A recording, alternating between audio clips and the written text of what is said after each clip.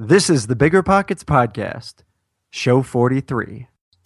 You're listening to Bigger Pockets Radio, simplifying real estate for investors large and small. If you're here looking to learn about real estate investing without all the hype, you're in the right place. Stay tuned and be sure to join the millions of others who have benefited from BiggerPockets.com, your home for real estate investing online. What's going on, everybody? This is Josh Dorkin, host of the Bigger Pockets Podcast, here with my co-host, Brandon Turner. Thanks for not giving me a nickname this week, Josh. Oh man, you've been crying the past couple episodes, so I figure I'd go easy on you. Tears have been shed. They have indeed. How you been, man? Doing good? I'm doing great. I'm doing great, actually. Yeah. Thanksgiving's right around the corner, and we're excited for that. Yeah. We're at show 43. This is 43 weeks in a row, 43rd week of the year. It's crazy. Yeah, it has been crazy. We're coming up on the big 5-0. So yeah, it's bananas. But let's jump into this one. We've got kind of a cool show today with Sean Riley from Newton, Mass. Sean is a buy and hold investor who became a house flipper, who also has purchased properties at long distance. And we're going to cover lots of cool stuff, like what do you do if you live in an area that's pretty expensive, how to get started, and things like that. We talk about craziness like buying a house that has railroad tracks in its backyard and sewage plants in the front. You will be amazed at what you can make money with. So check it out. Pay attention. If you've got any questions for Sean, check out the show notes at biggerpockets.com/show 43. And be sure to ask him your questions there or check him out on the site. And otherwise, let's just jump in. What do you think? Let's do it. By the way, I like how you said Mass instead of trying to say the whole name of the state. Let's hear you say it, Josh. Massachusetts. Let's hear you say it, Brandon. Say it. Come on, you can say it twice. I said it during the show once, and it was awkward. It was awkward. I worked my way through it. Mass. That's how it's called. Yeah, Mass. It's easy. Yes. So anyway, what's better than low money down? No money down. Now through Rent to Retirement, you can buy a brand new construction turnkey rental property for no money down. Wait, hold on. This can't be right. I need to double check with Zach, Rent to Retirement CEO. Oh, hey, Rob. Zach, how the heck are you selling turnkey rental properties for $0 down? It's not that complicated, Rob. Rent to Retirement has new construction properties up to $20,000 below retail prices. We also have investor loans with rates as low as 3.99% and down payment options as low as 5% or sometimes even zero money down. You get all the cash flow, appreciation, and equity for as little as zero money down. That's an infinite return. Oh, wait. Let me get on this before we tell it to the whole Bigger Pockets audience. Just head to renttoretirement.com. That's renttoretirement.com or text REI to 33777. That's REI to 33777 to learn more about how you can get started investing with no money down today. Get your next new construction property at a steep discount or invest with no money down. Head to renttoretirement.com today. You might think you want real estate, but that's not true. What you really want is passive income. With new investors struggling to find deals or get enough money to buy them and veteran landlords tired of the constant tenant phone calls, is there a better alternative? Actually, there is. Short notes from Connect Invest. Connect Invest is an online investing platform that allows you to easily participate in passive real estate investing, and all you need is $500 to start. Short Notes collectively funds a diversified portfolio of commercial and residential real estate projects across acquisition, construction, and development phases. You'll earn a fixed monthly income without the hassle of owning or managing real estate. Head to connectinvest.com/BP to create your account. Fund your digital wallet with at least $500. Select from 6, 12, and 24-month short notes with annualized return rates up to 9%. Then sit back and let your monthly returns roll in. Join today by visiting connectinvest.com/BP. Connectinvest.com/BP. Remember when you had to pay to get a lead's phone number? It was like the dark ages. Until Deal Machine made skip tracing a thing of the past. Now, with your Deal Machine plan, you'll get unlimited access to phone numbers and contact information for no extra cost. That's right. Get high quality, reliable information trusted by leading financial institutions, all fully compliant with the federal Do Not Call list. Explore over 150 data points, including age, gender, marital status, occupation, and a ton more. Trust me, this is the data you need for off-market deals. With new filters, people flags, and color-coded phone numbers, lead management just got a ton easier. Ready to step up your investing game? Sign up for a Deal Machine plan today and gain immediate access to this unlimited treasure trove of contact information and phone numbers. Just head to DealMachine.com/BP. Transform your lead generation and deal-making strategies with Deal Machine. Sign up today and start exploring the unlimited possibilities at DealMachine.com/BP. Let's do it. All right, Sean. So welcome to the show, man. Good to have you. Thanks for having me. I'm really excited about it. Awesome. Us too. All right. So, Sean, let's get down and dirty here, man. All right. What kind of investor are you? I do a couple different things. So I started off as buy and hold locally. And after a couple years, I started getting into doing fix and flips in my area in Massachusetts. And then a little over a year ago, I also started getting involved with out-of-state rentals. Okay. Hey, what's the market look like where you're at? Because I know some area of Massachusetts is very expensive. Most of Massachusetts is relatively expensive, even in the the real boonies and stuff like that. It's still more expensive than a lot of places in the country. Right around me, yeah, my area is pretty boonies. Well, I live right outside of Boston, so it's very expensive here. As I was saying, like I'm in $400,000 or $500,000 condo land. Ooh. Nice. Yeah, that's got to be Cambridge. Oh, yeah, lots of them in Cambridge. I'm in Newton, which is right close to Cambridge, borders Boston. It's where Boston College is. I have one of my high school teachers didn't like it very much, so we would always call it the University of Newton. Nice. Nice. Yeah, I actually lived right on the reservoir at BC after college. It's kind of a fun place to be. It's a cool town for 17 to 21-year-olds. Yeah. So, actually, so I lived in Brighton, right near Newton, where you're talking about. So we had places pretty close to each other at that point. Nice, awesome. All right, so you started buy and hold, went to flipping, and then got to out-of-state rentals, and I guess we'll kind of cover that transition. How did you originally get into buy and hold? So I had actually been interested in real estate for quite a few years, had read a lot of books, did a lot of studying, wanted to get into cash flowing rentals. Me and my wife bought our first place, which was that condo in Brighton I was just referring to.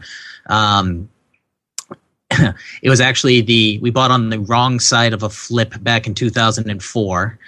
And then in 2007, we wanted to move to a place that was a bit bigger because we were starting to think about starting a family and stuff. And a 663 square foot 2-bedroom condo was probably not where we were going to be raising a family. But as I said, we bought in 2004, went to sell in 2007, as opposed to eating $30,000 or something to sell the place. We decided to turn it into a rental because we thought we should at least be able to cover our costs, which we have been able to do. And we had actually always joked that it was so close to BC that it would always make a good rental property if we didn't have to sell it. So that's how we got started there.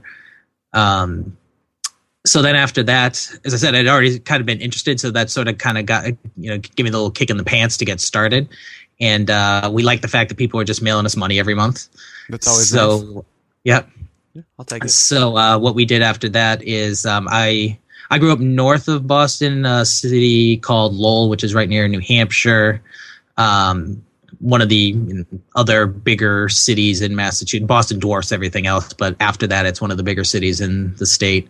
So I grew up right outside of that, and most of my dad's family still lives there and stuff like that. So I knew the area pretty well. I was like, hey, we can probably buy the same unit for less than probably about 40% of what we paid for our place in Brighton, and we could get somewhere between 2/3 and 3/4 of the rent. So we're like, hey, let's start looking there. We actually bought 2 almost identical units there, 6-8 months after we first started. Were these condos as well? Yes. Okay. Actually, all my stuff in Massachusetts are condos. Really? Okay. For rentals. Gotcha. Interesting. Well, let's kind of talk about that a little bit, because a lot of people will shy away from condos. I know that I had a condo experience myself that did not go well. I loved where I lived. This was in SoCal, and inherited a board of directors that felt like running a board was like running the universe. And they got very power hungry over a 40, 50 unit building, and started going crazy and doing bad things, and it gave me a very bad taste for living in such a place, or ever owning a rental in such a place, because you're at the mercy of those folks. So, have you ever had any similar experiences, or how's it been for you?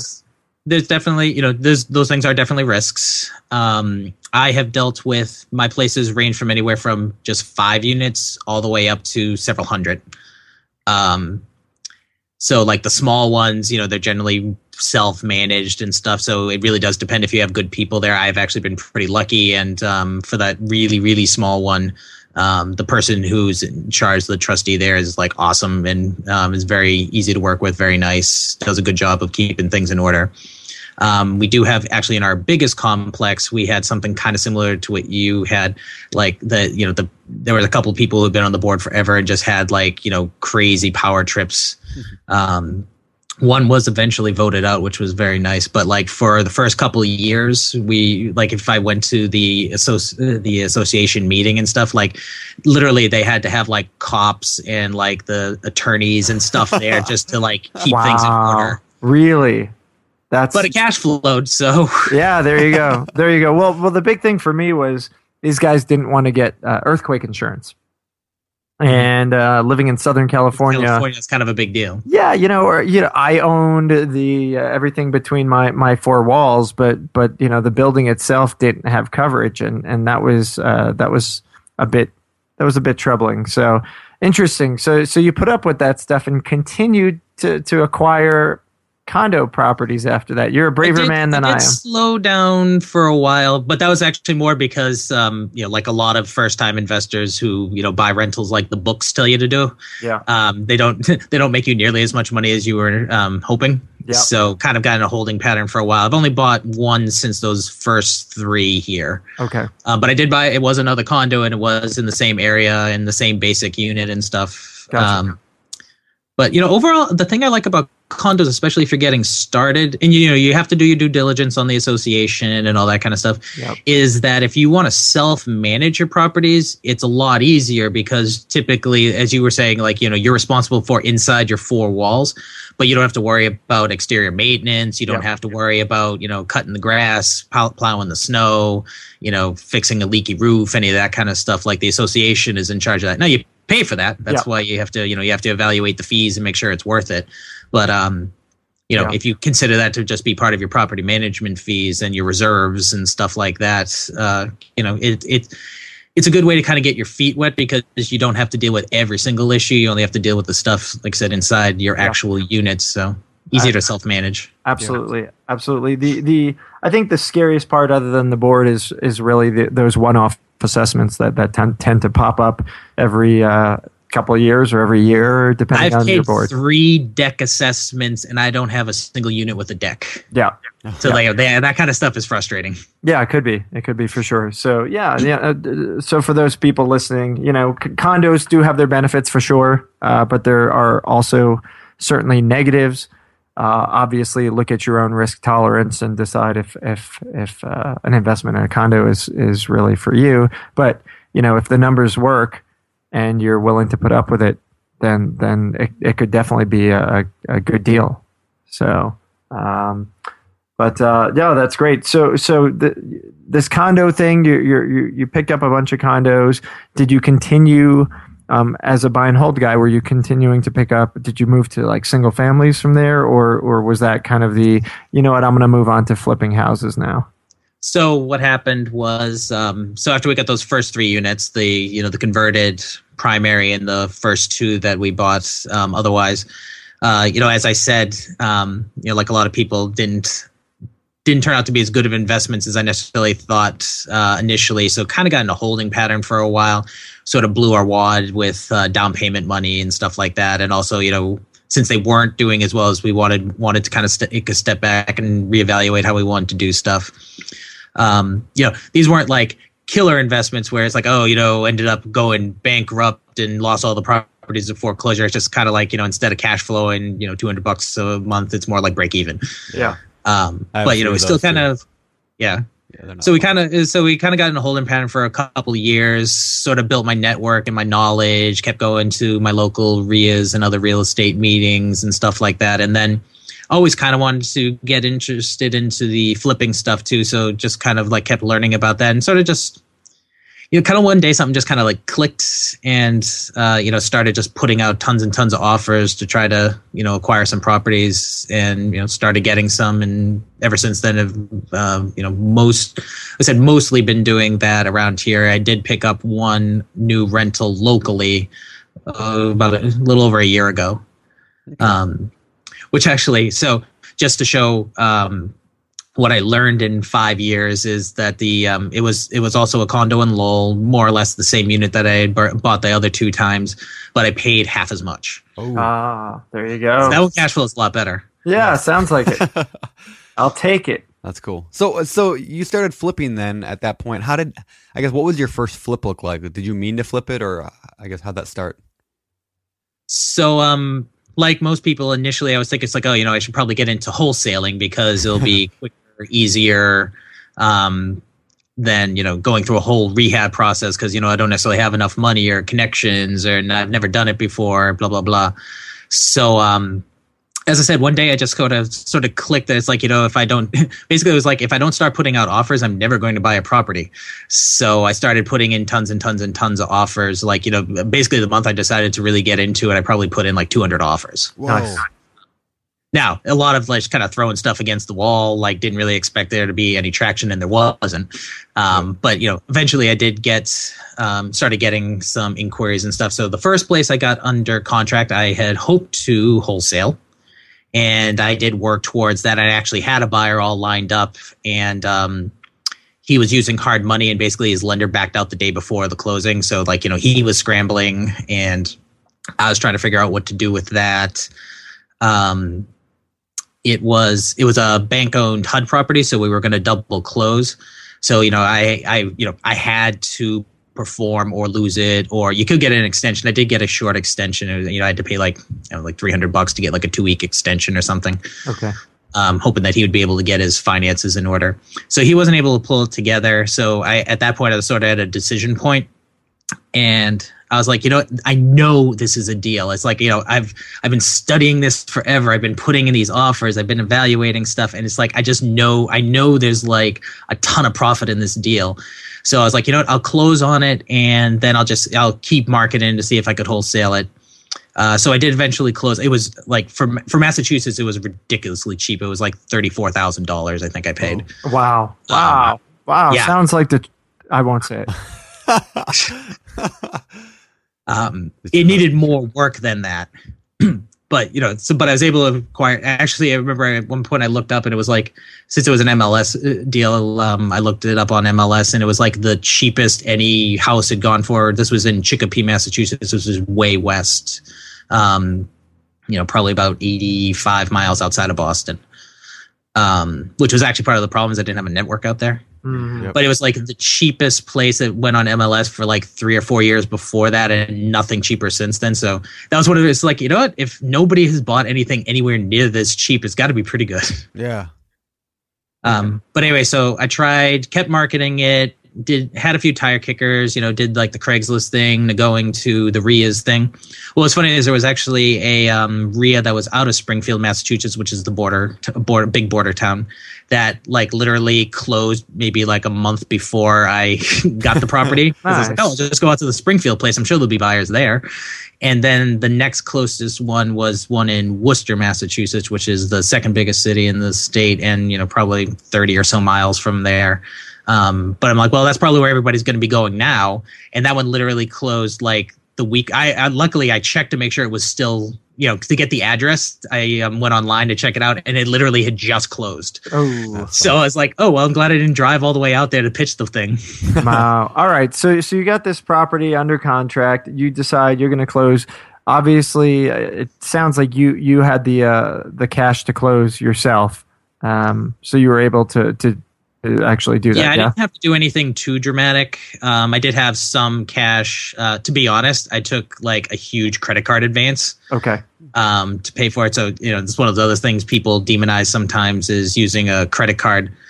But in this particular case, I had, a 0% for 13-month kind of offer. So I just, took the money out. That was more than enough to close on it. I've done that a few times now. Yeah, I know people do demonize that, don't they? And I even am guilty, of telling people, be very, very, very, very careful in doing that, and maybe don't do it at all. Well, but I do it. So. And I'm the one who demonizes it, so y'all can look at me and make your little devil eyes at me. And well, it's like I know it's dangerous. It's kind of like I don't know. There's a lot of bad vices in the world, but it's worked for me and it hasn't messed me up yet. So. Well, if you get a 0% loan for the 13, 16 months, I mean, it's better than hard money. I mean, well, that's my point is if you get that kind of deal, it's like, well, why is it better to get a secured loan at like, 12 to 15% with the same transactional fees for the same time period? Yeah. Yeah, no, listen, I mean, if you look at it from that perspective, I think, using a card on with an offer like that is probably your best option if you don't have the cash. Yeah, I wouldn't do the 30% cash advance fee or whatever, like the really crazy cash advance charges, but yeah, those checks are nice. Yeah, so these things are usually only either a 3 or 4% transaction fee, which is, that's pretty typical what you're going to pay for hard money points. Yep. So you just avoid paying, like I said, the double-digit interest and all the other closing costs. And if God forbid you actually do default on it, you don't lose the property. Yeah, that's true. There you go. All right, so you've got this property now. You've been shopping it around to the clubs that don't exist, whose doors close and are conspiring against you, and you decide, you know what, I'm going to go ahead and flip this. Is that exactly? So that's what happened when I was having a hard time wholesaling. Like I got a few tire kickers like off of Craigslist, and I actually called some of the We Buy Houses people who were out there, who did not get back in touch with me, which I was like, whoa. Dang. But so then I was like, I just know there's profit here. So my biggest concern was, as I said, it was well out of my general area. So I didn't have a contractor out there, but somebody who I hadn't done any flips yet, but somebody who I had formed a relationship with and had been looking at some local properties with agreed to go out there and take a look at the job. And his quote was well within my budget. So we just went for it. And he said, it worked out very well and, made well over 30 grand on that first flip. Whoa. So then I was like, I was only looking to make about 4 on the wholesale. So then I was like, this rehabbing thing seems to be the better way to go. There you go. Well, that is an interesting thing about wholesaling, right? Like if you're a really good wholesaler and you can get those amazingly cheap deals, it's hard to pass those deals up as a flipper and then hand them over to somebody else to make the 30 grand. I mean, I understand the velocity thing, but yeah, that's where I struggle. Anytime I get a good enough deal that I could wholesale, why would I wholesale it? Well, so I mean, I the way I see it, wholesalers really their job is the marketing. I mean, they're marketers versus flippers who are more jobbers. I guess is maybe that's a way of describing it. And I don't mean negative on either of them, but the wholesaler, your job is to get that flow, right? You want to work, and get as many leads as possible, as quickly as possible, and you want to dump them as fast as possible. Yeah, you can have 10, 20, 30 deals in a month. You can't flip 10, 20, 30 deals in a month unless you have a huge infrastructure. I think that's the big thing is just the difference in volume. So, subsequently, I did wholesale. I have wholesaled some properties, or I wholesaled a property. That at the time I actually had like a lot of stuff coming in. It was a very magical time where it was the second property I got under contract that day after getting one under contract 2 days earlier and had multiple projects going. So it's like, it's actually going to be hard to get stuff going. So I wasn't able to wholesale that. But for the most part, I don't get enough leads that I can't handle them. Yep. So, if I started having more projects that I could reasonably take on at once, I'd be looking at that more. And subsequently, over the last couple of years, I have built up a stronger network, even out in that western part of the state where I had a hard time wholesaling this first one. So I don't worry about getting stuff in places that I would not necessarily want to do the job myself, because I am much more confident that I can, dump them if I needed to. Gotcha. All right. So where are you getting your leads from? So up until about a year ago, I was pretty much exclusively doing stuff on the MLS because there was enough bank-owned stuff that I was able to get deals, and I was putting in a lot of offers and getting things to work out. Especially, I did pretty well with HUD around here. Like I said, that first one was a HUD, and I got quite a few other ones that way. Since then, it's definitely been the MLS, like a lot of places in the country, have dried up a lot. So I'm actually currently just getting a lot of my direct marketing to motivated sellers going. So, I have not purchased any properties from that yet, but I'm definitely working on it. If people see me on the forums, I've been pretty active in a lot of the ones talking about direct mails and stuff like that to try to get new ideas, and been blogging about my stuff on my BP blog to kind of keep myself accountable. Yeah, no, that's awesome, and they can check that out. We'll link to that on the show notes at biggerpockets.com/show46. But so let's talk about that a little bit, and maybe we could jump back to the flipping stuff afterwards. So direct marketing to motivated sellers. You're new to this, which makes it actually kind of interesting. What strategy have you did you decide to go with? After doing all this research, what are you running with? Who are you targeting specifically in terms of the motivated guys? And how is that going? I mean, obviously you haven't closed the deal yet, but fill us in a little bit. So the main form that I'm trying to use is direct mail, because based on what I've talked to people locally and most of the stuff that I've read on Bigger Pockets has convinced me that is probably the most effective way to go. So I've been working on that. In addition to that, I've been doing some of the more low hanging fruit, like posting Craigslist ads, getting in touch with people who post for sale ads there. I finally took the plunge into tacky and started putting signs on my car. Nice. Oh, yeah. How does the fam feel about that? My wife has been surprisingly not bad with it. Surprisingly mediocre. Well, she hasn't said take them off or anything, but which I was worried she might be like, oh, I can't, at least when we do go places together, I figured she'd probably be okay, like when I was by myself, but when I take him to a kid's birthday party or something like that, she doesn't ask me to take him off the car. Nice. So that's kind of where I thought she would go. So, she's been cool with that. Nice. Just a lot of the common stuff leaving stacks of business cards in different places and, those kind of simplistic things that aren't particularly effective but are easy to do. Yeah. Gotcha. So as far as the direct mail, I've only been doing not even quite a month yet. Been sending stuff out. Been doing it in sort of chunks to just start getting stuff out, because I was sort of working on a list for a long time, and then I realized if I wait to fully refine everything I'm doing, I'm never going to send out any mail. Yeah. So I started sending out stuff a little more piecemeal. And who are you sending to specifically? I am sending to out-of-state absentee owners. Okay. The main reason for that is that it was a list I was able to compile myself for free. There you go. So I figured that was a good way to start until, kind of keep the cost down until I get a better strategy and kind of feel my way through the actual process. And how were you able to get those for free? I am a licensed agent and was able to pull the information off MLS. Okay. Yeah, that's what I was I was thinking. Do you? It was actually for the Massachusetts MLS.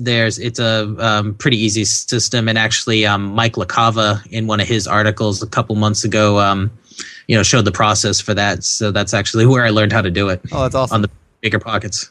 Ah, look at that power of Bigger Pockets. Nice. Awesome. Yeah, that's cool. So, do you recommend other people getting their real estate agent license? I ask a lot of our guests this. I think I'm going to come down where everybody who has their license says that they should. Yep. Because I found it pretty beneficial to, if for nothing else, just for the MLS access and the ability to put in my own offers on stuff that is like bank owned and short sales and stuff like that. Yeah. So you're not paying the commissions. You can expedite the rate at which you get it done. You don't have to wait for somebody else to respond to you. Those are definitely benefits. Yeah, I like it. I especially like it on the buy side because, like I said, I can research stuff on MLS. I can comp stuff out. I can go do my own visits without having to schedule with a realtor, and I can put in my own offers. And which would come in handy when, like you said, you're putting in a couple hundred offers in that first month. Like your agent, no agent's going to want to do that for something. Well, that's what I was going to say. Yeah. So you have because we talk with a bunch of agents, Brandon and I, and we're always asking them, hey, how can we improve the relationship between agents and investors? And agents, lo and behold, will always say, get them to stop doing that crap where they send out a ton of offers that have little chance of succeeding. And you think about it, how on earth can you get, 100 offers out that, with a 1 or 2 or 3, 4, 5% success rate, most agents are going to tell you to piss off, right? Yep. So really the only way to do it is to do it on your own. Yeah. I mean, if somebody else was asking me to put out as many offers as I put out as an agent just for the commission, I wouldn't do it. Yeah. Yeah, I saw a thing yesterday on a Facebook group. I'm part of, a real estate agent Facebook group, and somebody had complained just about that. They said, investors are asking me to put in, 50 hours a month worth of work just to make, the potential of making a few $100 in commission on a $12,000 house. Like it's ridiculous. Like there's no incentive for these agents at all, and that's something we need to understand as investors. Yeah, and I think in my area, I actually have better success like working with agents because even like the beater up like needs tons of workplaces are at least approaching $100,000. So like, they actually are getting, a reasonable commission on the buy side. And so even though I'm an agent, I'm perfectly happy to work with other agents. So like when I network and I meet people, I was like, hey, I'm an agent, but if you bring me a deal, you can write the offer for me and I'll list the resale with you. Oh, okay. So that's sort of their incentive. Okay. Nice. No, that's cool. And I actually do list quite a few of my flips with other agents just because, I just don't think I'm that great at selling places. I do list some of my own stuff, and it's like places that are close to me, or if there's like, some particular reason why I don't think that I could use like a local person with the specialized knowledge and stuff like that. But I would probably 60% of the places I've resold, I've had with other agents. That is really interesting to me because a lot of investors say, all an agent's doing is sticking it on the MLS and that's it. So why am I paying them, 3 or 6% or whatever just to stick it on the MLS? So I would love to get your take on that. Like, what does a good agent do to sell a house that just throwing it on the MLS doesn't accomplish? I don't know. It's kind of hard to say. Like I have overall had better success selling my places fast when I've listed them with other people. Okay. But, I kind of go back and forth. I would say half the time when I list a place myself, like, I sell it pretty easy and then I save on the commission. I'm just like, why do I waste that money listing it with other people? And then the other half of the time, it is such a pain in the butt that I'm like, oh my God, this is the worst 3% I ever could have saved. Yeah. Yeah, well, listen, a good agent, I think I could answer that. As a former agent who was never particularly good either. I wasn't a list, I was a buyer's agent. I was never a listing agent. But, I think what I saw that the good listing agents did was they got a lot of energy for the listing beforehand. And there's that age-old argument about open houses. Agents all complain that open houses are useless, but I think if the house looks good and the house is ready to go, an open house can sell your house pretty fast. So, getting energy about the house, getting it out to other agents, making deals with other agents and letting them know that you've got this, this great property.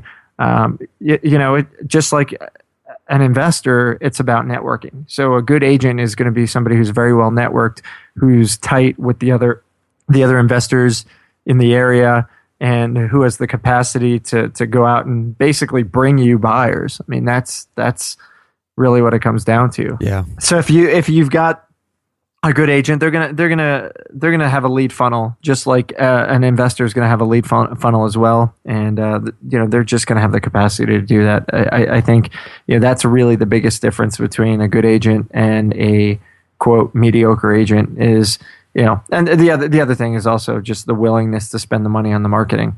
Good agents will spend money and they'll market it because they know they're going to see it back, and they'll put their name all over the neighborhood. They'll do whatever they have to do because it will come back and pay itself back. The mediocre ones tend to chintz out, I think, on their spend. That's just my take on it. Yeah, I think that's pretty accurate overall.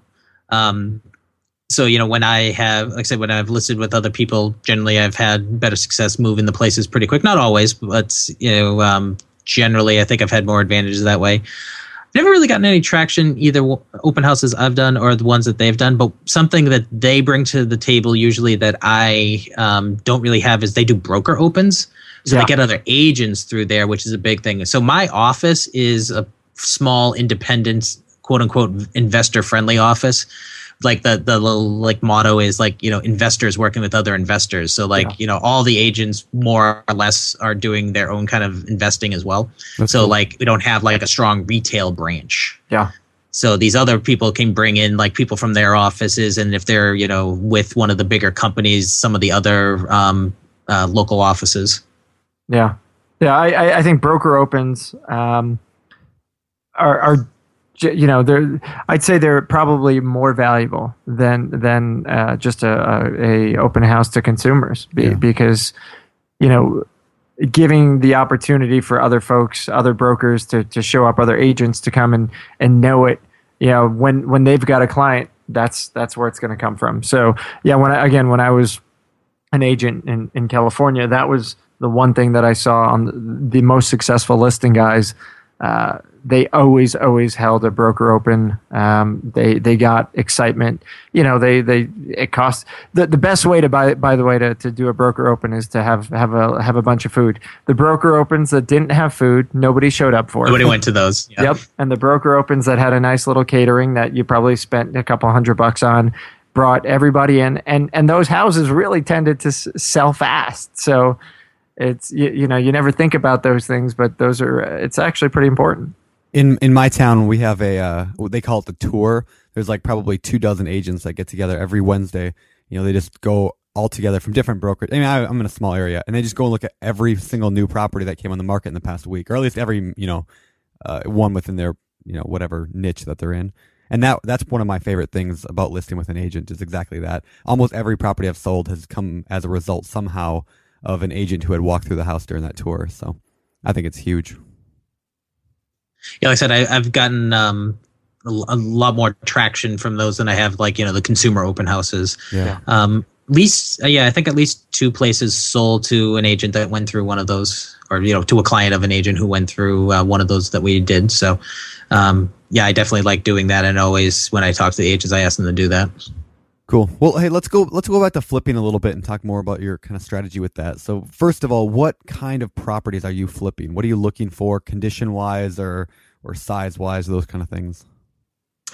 So I actually cast a pretty wide net, both geographically and in what kind of properties I'll do and what level of rehab I'm willing to do.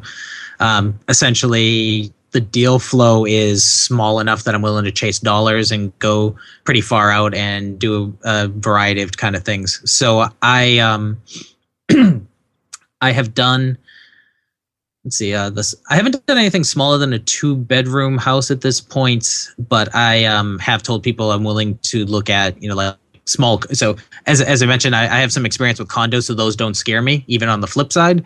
So I do tell people I'm willing to look at those like as small as, 1 bedrooms if it's, it's like in the city or something where people actually do buy those. Yeah.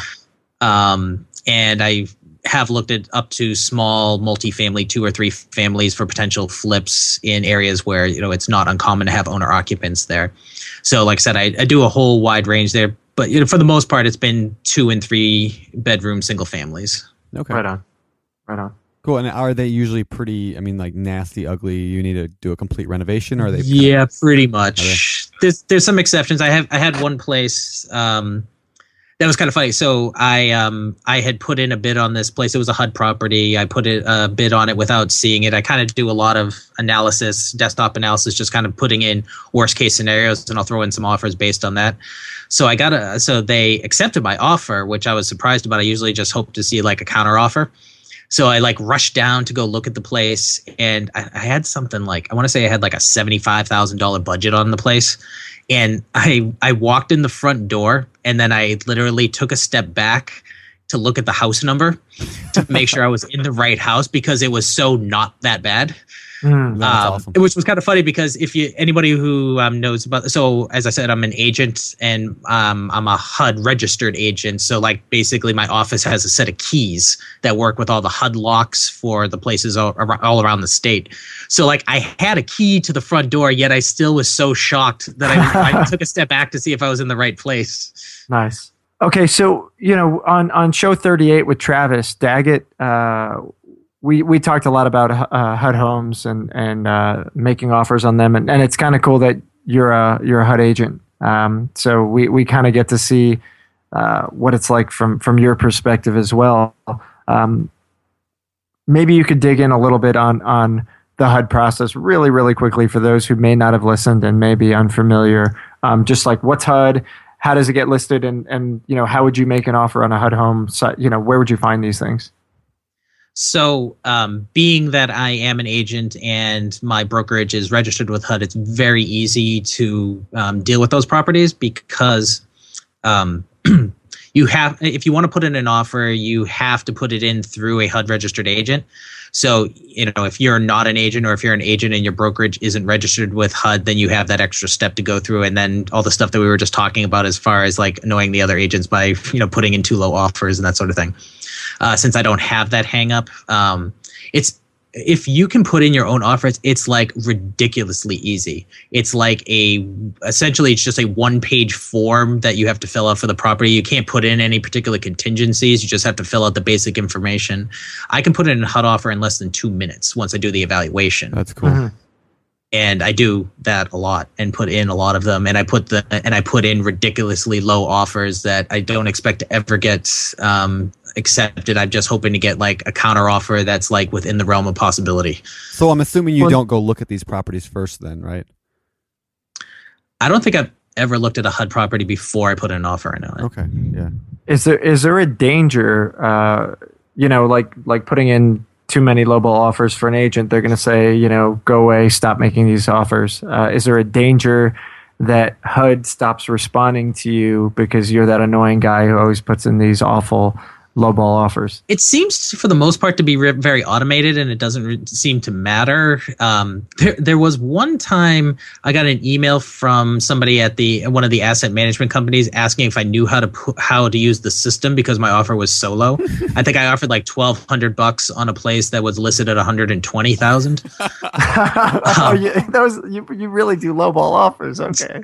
Well, basically, if I spend the time for a HUD, Yeah. This is not the same on every particular place. But like I said, since I don't see any ramifications, if I bother putting in, if I do the evaluation, I'm putting in an offer. Yeah. No matter how stupid it is. Well, I think that's an awesome strategy to do. Yeah. I mean, if you're going to spend the time anyway, and you find out what that final number is that you should offer, why not throw it in? At least you never know what might happen. Yeah. Well, what's funny with that, so I will resubmit offers every once in a while. Even if I only, what I generally do is I increment it up $1, just so I know, they're looking at my most recent offer or something. Yeah. That is, if I don't have any other reason to change it. But for this particular one, after they like said that I didn't put in more offers on it, but they kept sending me counter offers for weeks. So I'm like, well, you know what? If you're going to keep countering my $1,200 offer, then I don't really feel bad about putting it in. Yeah. Wait, so you're putting in, say it's $100,000. You put an offer at 12. Say 10,000, right? Say you made a generous offer, knowing you. No, I'm just kidding. So you put in this $10,000 offer. They counter you at 95, and you counter them at 10,001, and they counter you at what? Well, so like I said, it's a pretty automated system. What they typically do is they just send out an email like to basically anybody who put in an offer, being like, we have decided this is the minimum net offer that HUD is willing to accept on this, and they basically just send it to everybody. And that's sort of what I'm looking at. So if you put in an offer, you'll get that email generally. So that's sort of what I'm looking at. So, I don't remember exactly what you said, but, say the place is listed at 100,000, I put in a $10,000 offer. They come back and say, not as low as you or as high as you have, but say they come back at like 70. Mm-hmm. So then I was like, okay, well, maybe if I go out there, drive the neighborhood to see if I can, if my ARV might be on the low side, because I try to be conservative with that until I look at the property, obviously. And if maybe I can do my rehab, like the place I was talking about where, I thought I was in the wrong house. Like, my rehab budget dropped $50,000 as soon as I walked in the front door. So like, if I can tighten up the budget, maybe this will be workable. So that's kind of where, that's when I'll start putting in the time. Is that 70 that they come back to you at? Is that hard and firm, or is there negotiation? Nope, they'll keep coming down. So how does that work? I mean, so if you counter again, do you get another standardized? It's not really a counter. It's more kind of like you can resubmit an offer. Like, it's not like when you deal with an agent, you can like verbally go back and forth and then just, update the contract. It's like you would submit a new offer. If you wanted to get the property at the price that they said, you would just make sure that it netted out to and it's a net amount. So like they take into account the commissions and closing cost credits and stuff like that. So if you put in the offers so it nets out to the amount they want, then, unless somebody else goes higher than that, you're pretty much guaranteed to get it. I did that one time that I put in exactly what they asked for on the counter because they had just dropped the price and they said they would accept something like 10 grand under what the new price was. And it was pretty much like what my Mayo was. Well, tell me about the counter then. Well, I'm going to call it a counter, right? The second offer, fine. Third offer. 15th offer. Yeah. Well, when do you do it? So generally I have it sort of on a every other weekly kind of cycle where if I already have, so like I said, unless I have some other reason to change my offer, I just sort of increment it up $1 just so like I know because actually on that very first property I was talking about, I adjusted my offer a couple different times or I guess once, and they actually accepted an earlier offer than the most current one, which kind of got me, I was indignant about that. But then I went and looked at the property. I was like, okay, well, it still works, even though this is like $3 grand more than what I most recently asked for. So instead of rocking the boat, I just did it. But so now what I do is I make sure I put in my rock bottom offer first, and then I'll increment up from there just to make sure, that kind of thing doesn't happen again. And I'm assuming that's worked. Yeah. It has. Okay, so you've closed. Well, because always my most recent offer is always my highest now. Yeah, so that's the one that they're evaluating. Even if it is only higher by $1, it's still the highest. Yeah, that makes sense. We're always looking for ways to improve, searching for better. But when it comes to hiring, the best way to search for better is by matching with quality candidates. If you need to hire, you need Indeed. Indeed is your matching and hiring platform with over 350 million global monthly visitors according to Indeed data, and a matching engine that helps you find quality candidates fast. Ditch the busy work. Use Indeed for scheduling, screening, and messaging so you can connect with candidates faster. And Indeed doesn't just help you hire faster. 93% of employers agree Indeed delivers the highest quality matches compared to other job sites, according to a recent Indeed survey. Leveraging over 140 million qualifications and preferences every day, Indeed's matching engine is constantly learning from your preferences, so the more you use Indeed, the better it gets. Join more than 3.5 million businesses worldwide that use Indeed to hire great talent fast. And listeners of the show will get a $75 sponsored job credit to get your jobs more visibility at Indeed.com/biggerpockets. Just go to Indeed.com/biggerpockets right now and support our show by saying you heard about Indeed on this podcast. Terms and conditions apply. Indeed.com/biggerpockets. Need to hire? You need Indeed. Your competitors are fighting for your customers' attention. So how do you stand out? Easy. Constant Contact. Constant Contact's award-winning marketing platform has helped millions of small businesses stand out, stay top of mind, and see big results fast. Reach new audiences, grow your customer list, sell more, raise more, and fast-track your growth. Constant Contact makes it easy to promote your business through email and SMS marketing, social media, and even events management. Don't know much about marketing? Don't sweat it, because Constant Contact's writing assistance tools and automation features help you say the right thing at the right time, every time. And with my boot camps and live events, I just don't have the time to clone myself. So I just let Constant Contact do the marketing for me, and you should too. So get going and start growing your business today with the free trial at ConstantContact.com. Just go to ConstantContact.com right now. Constant Contact, helping the small stand tall. ConstantContact.com. Every lender loves to talk about how easy it is to get a mortgage. Then, when it's time to fund your next deal, they ask for your full financials, your blood type, your mother's famous spaghetti recipe, and a map to the fountain of youth. Sound familiar? You got all that handy, right? Why not switch to a lender who actually makes qualifying for a loan easy? A lender like Host Financial. Host Financial takes the tedious tax returns, endless W-2s, and time-consuming financial requests out of the picture. Their light doc and common sense underwriting guidelines mean frictionless transactions every time. You'll even be able to use the actual or projected income of the short-term or long-term rental you're looking to purchase or pull equity out of. That's what lending built for investors looks like. So take the next step and grow your portfolio faster. Visit hostfinancial.com to request a quote in as fast as 60 seconds, which is faster than this ad. If not, it's pretty close. That's host, H-O-S-T, financial.com. Again, that's host, H-O-S-T, financial.com. Let's move on. What is the cheapest home you've ever bought? And how low can you go on these things? Well, so locally in Massachusetts, it would have been that very first property I was talking about that was like around $34,000. I actually bought another one. My most recent one a few months ago was also in that same $30,000 range, which, like I said, is ridiculously low in Massachusetts. Both of those needed much more work than the cost of the work was much more than the price of the house. Okay, yeah. But so as I mentioned, I do some out of state rentals. So in that market, things are much cheaper. Like even the very nice houses don't cost me that much. The cheapest house I bought ever was $2,000. I bought that at a tax sale in Pennsylvania. Wow. Okay. So $2,000, and that came totally without any kind of secondary liens or anything? Yeah, free and clear. Okay. Wow. And what was that house actually worth? It's probably worth somewhere in the low to mid 20s. Okay. Gotcha. But it's, like I said, it's a much cheaper market out there. And also this place was inhabited when I bought it. So, I'm actually in the process of trying to figure out what's going on with the people. If they're actually tenants who don't, I guess, have a current lease. So we're trying to see if they want to stay, if they want to go, if we're going to have to evict them. So that's a little bit up in the air.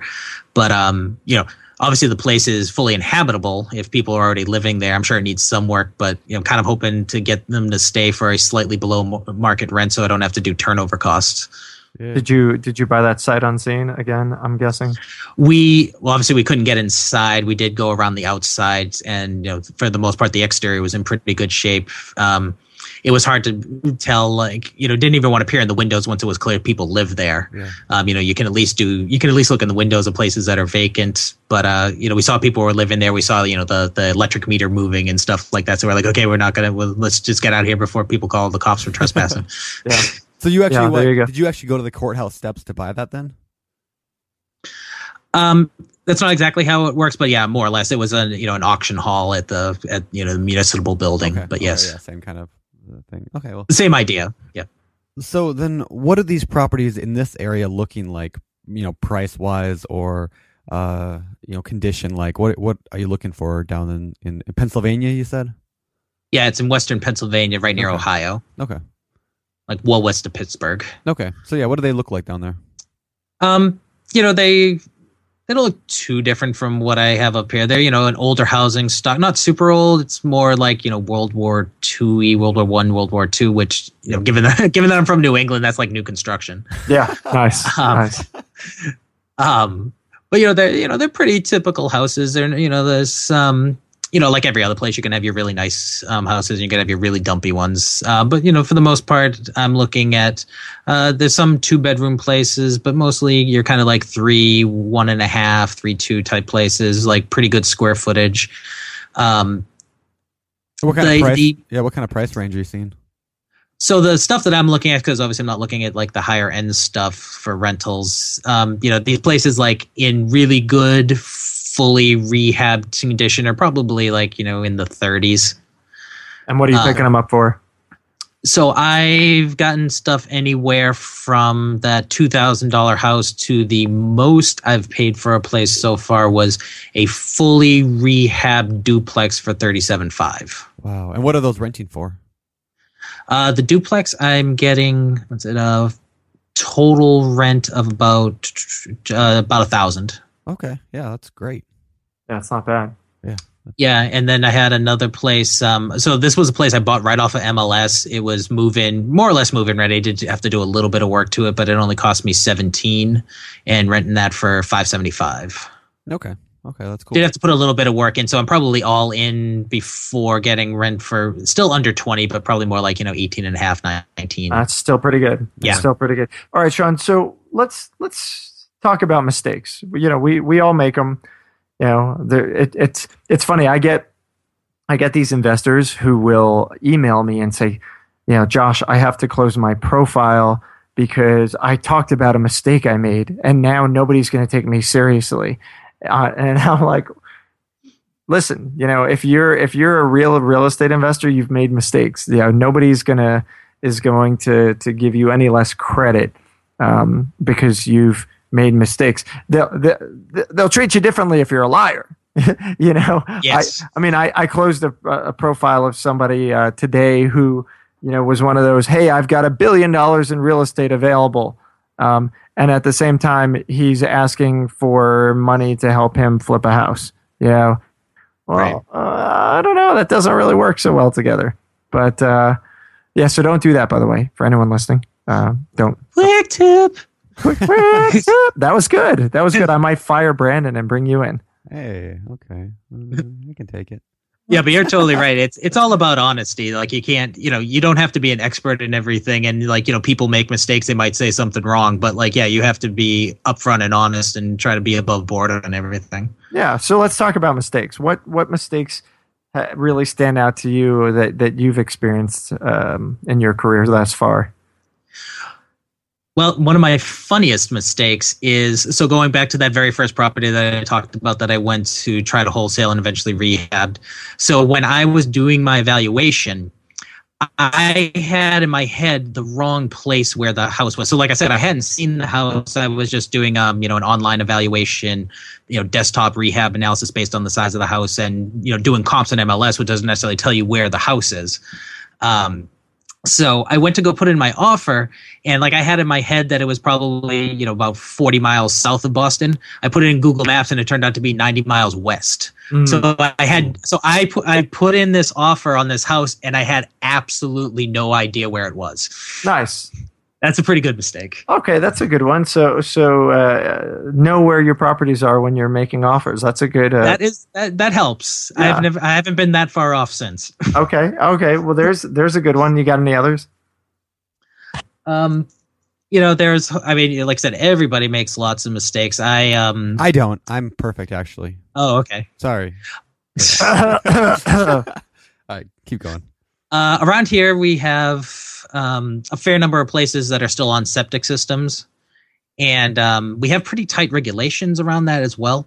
So I purchased a property that it's called a Title V. That's the name of the law that you have to have this past inspection to be able to resell a house. Okay. Unless you're a bank. Everybody else has to have a pass when a bank doesn't.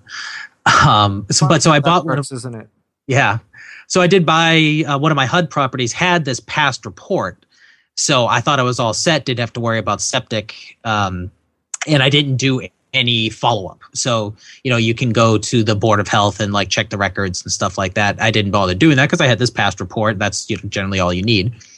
And when I went to resell it, the buyer's agent was looking up some other stuff on the house, just looking for some old permits and stuff. Because, like I said, it was a bank-owned property, so I disclosed that that's what it was, and I didn't have a good history on like how old the roof was because we didn't do the roof. So she was looking for some old permits to try to glean a better idea of that, and she noticed, quote unquote, something seemed funny with the septic reports. And eventually, we had to dig it up and get it re-examined, and the Board of Health started making other things. Thank God that it was in good enough shape. We didn't have to replace it, but I did have to do some repair work on it, and that was about a $10,000 overage that I wasn't expecting because I just had this report and I didn't verify stuff. So the old trust and but verify. Nice. Yeah, that could have been a dirty problem. Hey, yeah. Before we go on to the the end of the show, I want to ask you about something that you kind of teased me on the email about, and that was a property you bought. You said that was that you're not afraid of buying any type of property, and you said you had a crazy one. I look at I don't get all hung up like a lot of people do on buying nice houses in nice areas, whatever. So this one particular place I was telling you about. Literally across the street was a sewer pumping station. in the backyard were train tracks, and I mean serious train tracks, and right in the backyard, not even 100 yards away from the back of the house. Ooh. And it was also in the flight path of the municipal airport for the city next door. Oh. It's also probably is in a flood zone now. It wasn't at the time, but with the new maps, I wouldn't be shocked if it was because down the street was. And it also bordered a town. Hey, since we're banging on towns, Lawrence, Massachusetts, one of the crappiest cities in all of Massachusetts. It bordered that literally. So there was a sewer station, and then across the river was Lawrence. So being next to one of the worst cities in the entire state was only the fourth or fifth worst thing going for this house. Wow. So what did you do with this thing? I renovated and I flipped it. Okay. So. My thing is like I said, I look at the prices. So this was a funny story. So I was looking at auction.com, and it was probably midnight, 1 a.m. kind of thing, and there was an auction that was ending the next day. So even if I had this unhealthy obsession of looking at properties beforehand, I wouldn't have had a chance with this particular one. But it was going at a ridiculously low price. So this, the town is North Andover, which has pretty good schools, pretty high prices. Based on the size of this house, I was figuring it was a $250K ARV, and the opening bid was $62,000 ish. This is the one with the tracks behind it. Exactly that one. Okay. So basically, I put a bid on it, being hey, it's never going to work. And then the next day, I get the email being hey, you were the high bidder. What did you bid? What? It's 62. Oh, you bid 62. Okay. Yeah, I just put in the minimum bid. So then I was so obviously I'm just super duper excited because, that's not true because whenever I have an offer, I always get scared. It's what did I miss? Yeah. Which obviously in this particular case, I missed some stuff. Yeah, little due diligence, right? Yeah. So immediately, went out there, got my contractor to come look at it. I had, as I said, I do a sight unseen budget. So I had a very high budget on the place, just assuming that was probably the issue, is that it needed tons and tons and tons of work. So I got out to the place, and essentially my ARV dropped $100,000 as soon as I pulled up to the house. And we went inside, but then it was actually in way better condition than we had expected. So then I was talking with the contractor. It's okay, this is a lipstick on the pig. What can we do to make everything right without having to, there's certain levels of work you can do before you have to start pulling permits and update everything to modern code. We checked out all the plumbing and all the wiring and stuff. There was no knob and tube wiring. It had, a circuit breakers, not a fuse box, all that kind of stuff. So everything was working okay. Obviously, if there were major problems like that, we would have had issues. But we didn't want to have to bring everything up to code by ripping down all the walls and stuff because it's also had a pretty bad floor plan. So we had to, work with what we could without having to spend too much money. So we were able to come up with a reasonable budget, keeping it pretty low. And then, basically was able to resell it, like I said, about $100,000 under what most other places in that town were going for. Literally the places that were my direct competition when I listed it were the uninhabitable REOs and short sales that were still on the market. Nice. All right. So what were the final numbers? You paid 62. You put how much in? It was roughly like in the 30 range. All right, you're at 92, and we sold it for 160, 159. Ooh. Oh, that's not bad. In the end, it netted out because so that was one of the properties I listed myself because I didn't think I needed an experienced agent to just underprice it by $100,000. Yeah. So including like my portion of the commission, I made a little over $33,000 on it. Wow, that's awesome. That's a good deal. So that kind of shows you that buying a property with a sewer plant in the back, railroad tracks in the front, or vice versa, next to crappy, what is it, Lawrence, Massachusetts. I grew up in Lawrence, New York, so you know. But yeah, all right. Well, the people of Detroit are happy to hear this interview, and yeah, so you could still make money. Yeah, I mean, so my key to buying these troubled, let's call them, properties, is that you just have to buy them. You have to buy them like any real estate. You have to buy them right, but like in this case, you have to take all that kind of stuff into account. Like I said, these places, the uninhabitable REOs were selling for not much less than what I had my resale as because of these, locational issues. Yeah. So if I paid, if I paid $100,000+ for the house, which actually it had been on MLS at 110. So like, anybody could have bought it for that price, which was actually the cheapest place in the town at that time. Gotcha. But like wouldn't have made any money. I actually would have lost money on it at that price. Yeah, makes sense. All right, so let's move on to our. It's time for the fire round.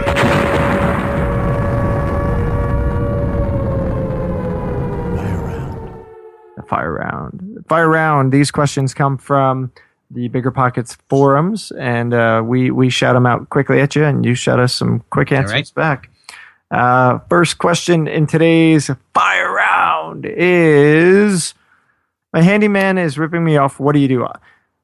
So obviously we're going to go and fire them, but how do we avoid this situation? I mean, it's tough. I would say one of the hardest things to do in real estate is find good, reliable contractors down to like handymen. I have been pretty lucky, and I have a really, really good contractor that I try to do as much work with as I can because he works well with me, communicates good, and I think his prices are good. He pretty much always comes in below what I have as my own estimates. Now, I try to be pretty conservative, so I kind of expect him to come in under, but like it's never been any kind of issue. I have knock on wood, haven't had price creep yet, that sort of thing. To be honest, I don't have a good handyman because I haven't ever been able to find one. So I actually use the contractor on stuff that I probably should use a handyman on, and probably am paying a little bit more because of that. But I actually have somebody who can do the work because I have not been able to find a good one. Well, and that in itself is the tip right there. Is if you have to pay more money, pay more money and find somebody that's reliable, and that can do it. So very true. Cool. All right, next question. What color should you paint a kitchen in a flip? Same color as the rest of the house or something different? I've gone a couple different ways. I have gone like, not super bold, but like, different color scheme in the kitchens. And I would say sometimes it's worked out for me. Other times people have talked about how like, oh, we don't like this color and we might want to repaint it. And they try to use that as leverage. It's like, well, sorry, you don't like it. I'm not going to like knock $10,000 off the price of the house because you want to repaint the kitchen that I just painted. So we've actually gone more towards using the fairly neutral colors that we're using throughout the rest of the house there as well. All right. What's the best way to get started with no money? If you don't have any money, I've found if you can get a good deal, I don't have any trouble getting a hard money lender to finance pretty much all of it if you have enough meat in it. Okay, good. What's the best type of property to buy first? To buy first? Well, I guess it depends on what you're looking to do. Like I said, I actually liked buying the condos for rentals because, like I said, it makes it a little bit easier getting your feet wet with property management. Okay. Right on. Well, we're going to cut this one a little bit short because I know you're a little short on time. Let's move to our famous is far. Nice. That was all Sean. That was all Sean. All right, Sean. First question is, what is your favorite real estate book? So I'm going to be cliche like everybody else and say that Rich Dad, Poor Dad was a big one. But actually, I kind of liked a few of the follow-up books like The Cash Flow Quadrant and The Guide to Investing with some pretty good ones. Oh, right on. I also like Nothing Down, so the Robert Allen kind of classic. Yep. You know, I don't think a lot of that stuff is necessarily applicable anymore just because a lot of laws have changed in the last like 30 or 40 years, but it's still a good, you know, kind of book to get your mindset. Yeah, I agree. All right, what's your favorite non-real estate business book? So again, going to be cliche, E-Myth. Okay, yep. I also like The 7 Habits of Highly Effective People, which I know somebody mentioned on one of the recent podcasts. That's a great one. Yeah. That's a great way just to live your entire life, not just your business. There you go. And another one that I've liked recently is called Getting Things Done by David Allen. I love that Good book. stuff. Love that GTD. book. Yeah, I love that. Yeah. Awesome. Cool. Oh, cool. And Good. we- Good. Yeah, we'll link Good to those in the show notes. So, Yeah. Right. all right. Awesome. Hobbies. Hobbies. I beat you to it. Well, I have 2 small daughters, so that monopolizes most of my time. Yep. But you know, I do love that, like spending time with my family and playing with my kids and stuff. That really is my favorite thing. You know, personally, I like sports. Watching sports is part of my life, but I enjoy that. You know, go Red Sox, World Go Mets. Series. Go Mets. Actually, got to be going to Game 6 of the World Series tonight, so hopefully it's a win and they wrap it up. Yeah, we'll see. This comes out in a few weeks, so we'll. Yeah, a couple weeks. Yeah, people will look back and either laugh right now or Yeah. cheer you on. All right, final question. What do you believe sets apart the successful investors from those who end up giving up and failing? I think that's exactly it, is just sticking with it. Okay. If you do see people like in the forums talk about, I sent out this, I sent out 500 letters and I didn't even get like one good lead out of it. It's like, you just got to keep following up. You just got to keep making offers. I mean, I made probably 600 offers before I got that first like wholesale / flip property under contract.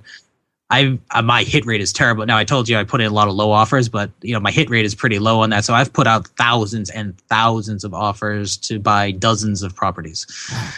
That's cool. I mean, it's a strategy. So I actually always say there's 2 kinds of real estate investors. Those that make a ton of money and those who give up too soon. Yep.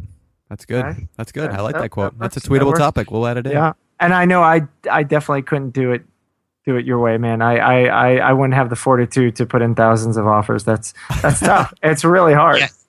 You got to have a pretty thick skin because you definitely get people mad at you and you definitely get a lot of rejection. And like I said, some of the properties I buy, like that, the sewer place, shockingly, there were issues that came up and, had to deal with them. So, yeah, it is definitely easier to just buy the 3-2 1,800 square foot with an attached garage in a nice neighborhood type places. But, Yep.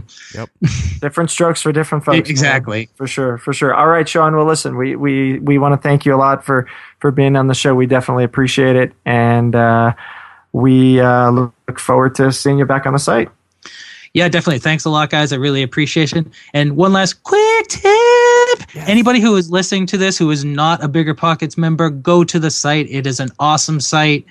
And it's going to have all the information that you need to learn about to get started in real estate investing. Josh and Brandon did not ask me to do this. I didn't even tell them I was going to do this. Totally unsolicited. Nice. Little strange. Oh, thank you very much. Kind of stalkerish. I love you guys. Thank you very much. Appreciate it, man. Well, thanks so much, and it's been good. All right, well, thank you guys. All right, we'll talk to you later. All right, so that was Sean Riley. Lots of cool stuff in that show. We jumped around a little bit, but there's a lot of fascinating little tidbits. Definitely hope you enjoyed it, and we appreciate you listening to the show, guys. Make sure you connect with Sean over on Bigger Pockets too. So send a call request and jump into the show notes and ask questions.